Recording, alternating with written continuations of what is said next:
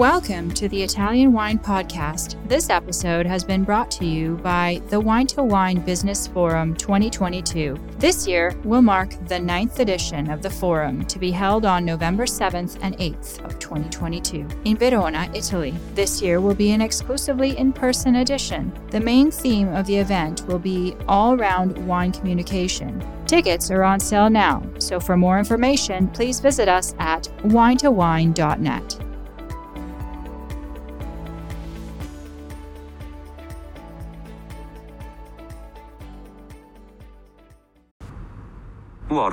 Warning.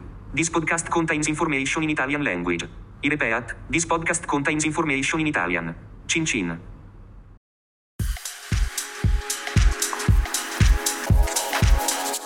Welcome to this special Everybody Needs a Bit of Scienza edition of the Italian Wine Podcast. Here's the premise. Vinitaly International Academy community members send us their questions for VIA Chief Scientist Professor Attilio Scienza. We record his answers, and Stevie Kim tries to keep him in line. Sometimes it works. Thank you for listening. Okay, and it's Elena Zetta. We have two Elenas at the office, and this is Elena, come si dice il tuo cognome? Zilotova. What is your question for Professor Scienza? Quindi io non ho mai studiato il vino e vorrei cominciare ad avvicinarci e vorrei chiedere quale libro potrei cominciare a leggere, scritto in modo un poco comprensibile, non troppo scienziato, difficile da leggere per quelli che non hanno mai studiato il vino. Ok, very good. Thank you very much, Elena. Vai. Ci sono molti libri a disposizione in questo momento, direi semplici nei contenuti, ma completi nelle notizie che possono dare. Cioè, quello che conta è in effetti non tanto la banalità delle cose che ci sono in un libro, ma il modo con il quale queste cose vengono descritte, vengono raccontate. Non è facile semplificare alcune cose, ma si può cominciare, per esempio, ad affrontare il tema della conoscenza da due elementi fondamentali.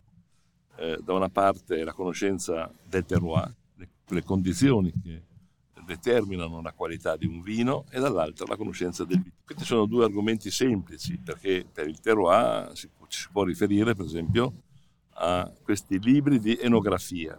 L'enografia è come questa: l'enografia è una descrizione così semplice di un territorio in base alle sue caratteristiche pedologiche e geografiche. Già questo è importante per capire che influenza può avere l'ambiente sulla qualità. Ecco, l'altro elemento è il vitigno. Anche qui ci sono questi testi semplici di ampelografia, che non sono dei libri in cui ci sono delle descrizioni molto complicate sul DNA o sulle caratteristiche biochimiche dell'uva o sulle caratteristiche del funzionamento fisiologico della pianta, ma che descrivono in modo semplice. Non so, qualche anno fa noi abbiamo scritto dei libri per l'Associazione Enologi e Enotecnici Italiani di ampelografia sui vitigni italiani. Sono una serie di libri, 2 libri in cui sono descritti tutte le varietà autoctone, e lì abbiamo una buona sintesi dell'origine storica del vitigno, delle caratteristiche produttive, dei vini a cui si fa riferimento. Si sta già addormentando.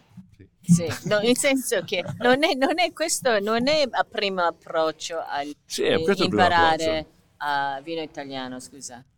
Sì, questo è il primo approccio. Da dove parti? Non lo so, è stata la sua domanda. Sì, ma se io dovessi consigliare ad una persona che non ha una conoscenza del vino italiano, gli raccomando alcuni libri che parlano di denominazioni, delle DOC e dei territori e delle varietà. È la cosa più semplice, non ci sono altre strade. No, io ho in mente un libricino. È sì. Giallo, è piccolino. Si chiama Mama Jumbo Shrimp. Io non parlo di libri in dettaglio, quello è una cosa poi, perché io penso che bisogna lasciare alle persone un'ampia libertà di scelta. Cioè non si può consigliare un libro. Un libro è sempre una cosa limitata rispetto all'ampiezza dell'argomento. Io penso che una persona debba avere alcuni libri su cui studiare. Quindi, questo è uno dei libri, sì, è un libro semplice, direi abbastanza, anche perché c'è una cosa molto importante da dire. Italian Wine Podcast. If you think you love wine as much as we do, then give us a like and a follow anywhere you get your pods.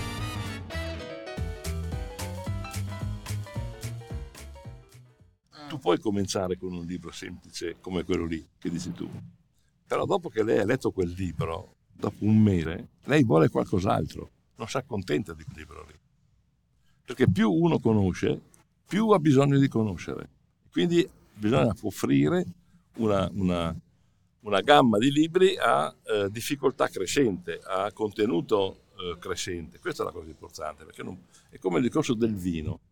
Tu insegni ad una persona a bere il vino, l'aiuti a scegliere, l'aiuti a descrivere un vino.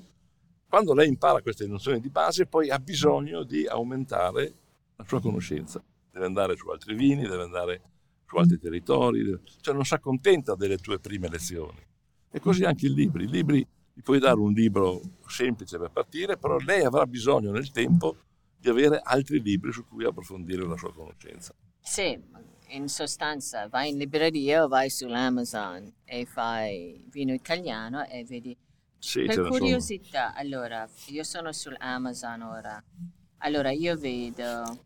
No, aspetta, Italian Wine nei libri. Beh, in inglese c'è questo libricino che ha scritto questo ragazzo italiano, Stefano Quaglierini, un influencer lui.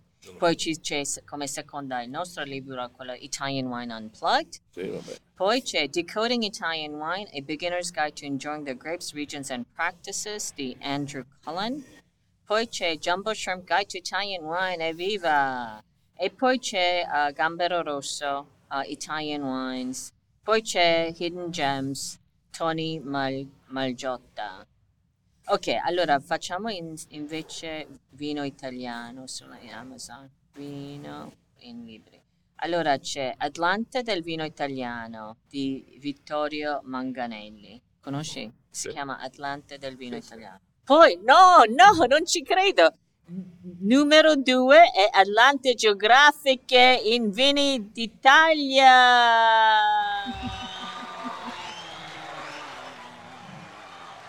No, ma è il tuo libro numero 2. È pazzesco. Che è un librone. È disponibile? Sì, ma ce l'abbiamo qui. Puoi leggere quella copia lì. Io non faccio mai pubblicità ai miei libri. Sì, però è numero 2 su Amazon.it. No, ma è disponibile. Sì, è disponibile. Arriva lunedì.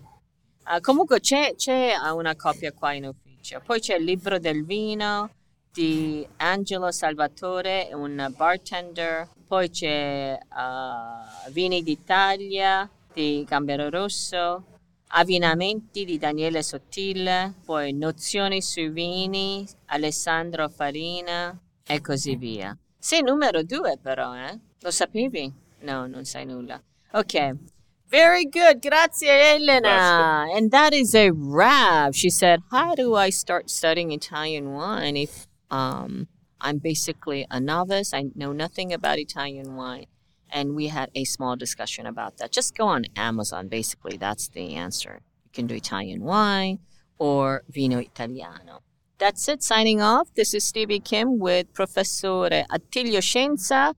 He's at the office today before the holidays, and we have our office staff, my colleagues asking questions. Anything, ask me anything. Everybody needs a bit of Scienza series. That is it. Ciao ragazzi!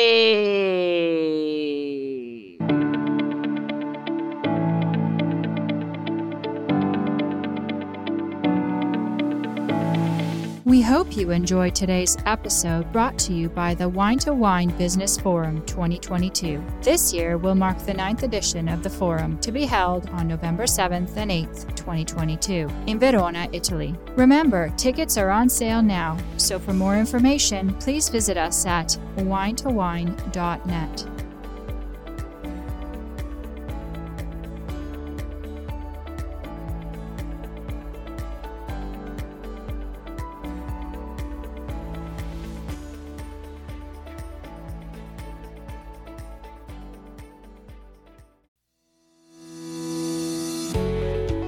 guys, I'm Joy Livingston, and I am the producer of the Italian Wine Podcast. Thank you for listening. We are the only wine podcast that has been doing a daily show since the pandemic began. This is a labor of love, and we are committed to bringing you free content every day. Of course, this takes time and effort, not to mention the cost of equipment, production, and editing. We would be grateful for your donations, suggestions, requests, and ideas. For more information on how to get in touch, go to ItalianWinePodcast.com.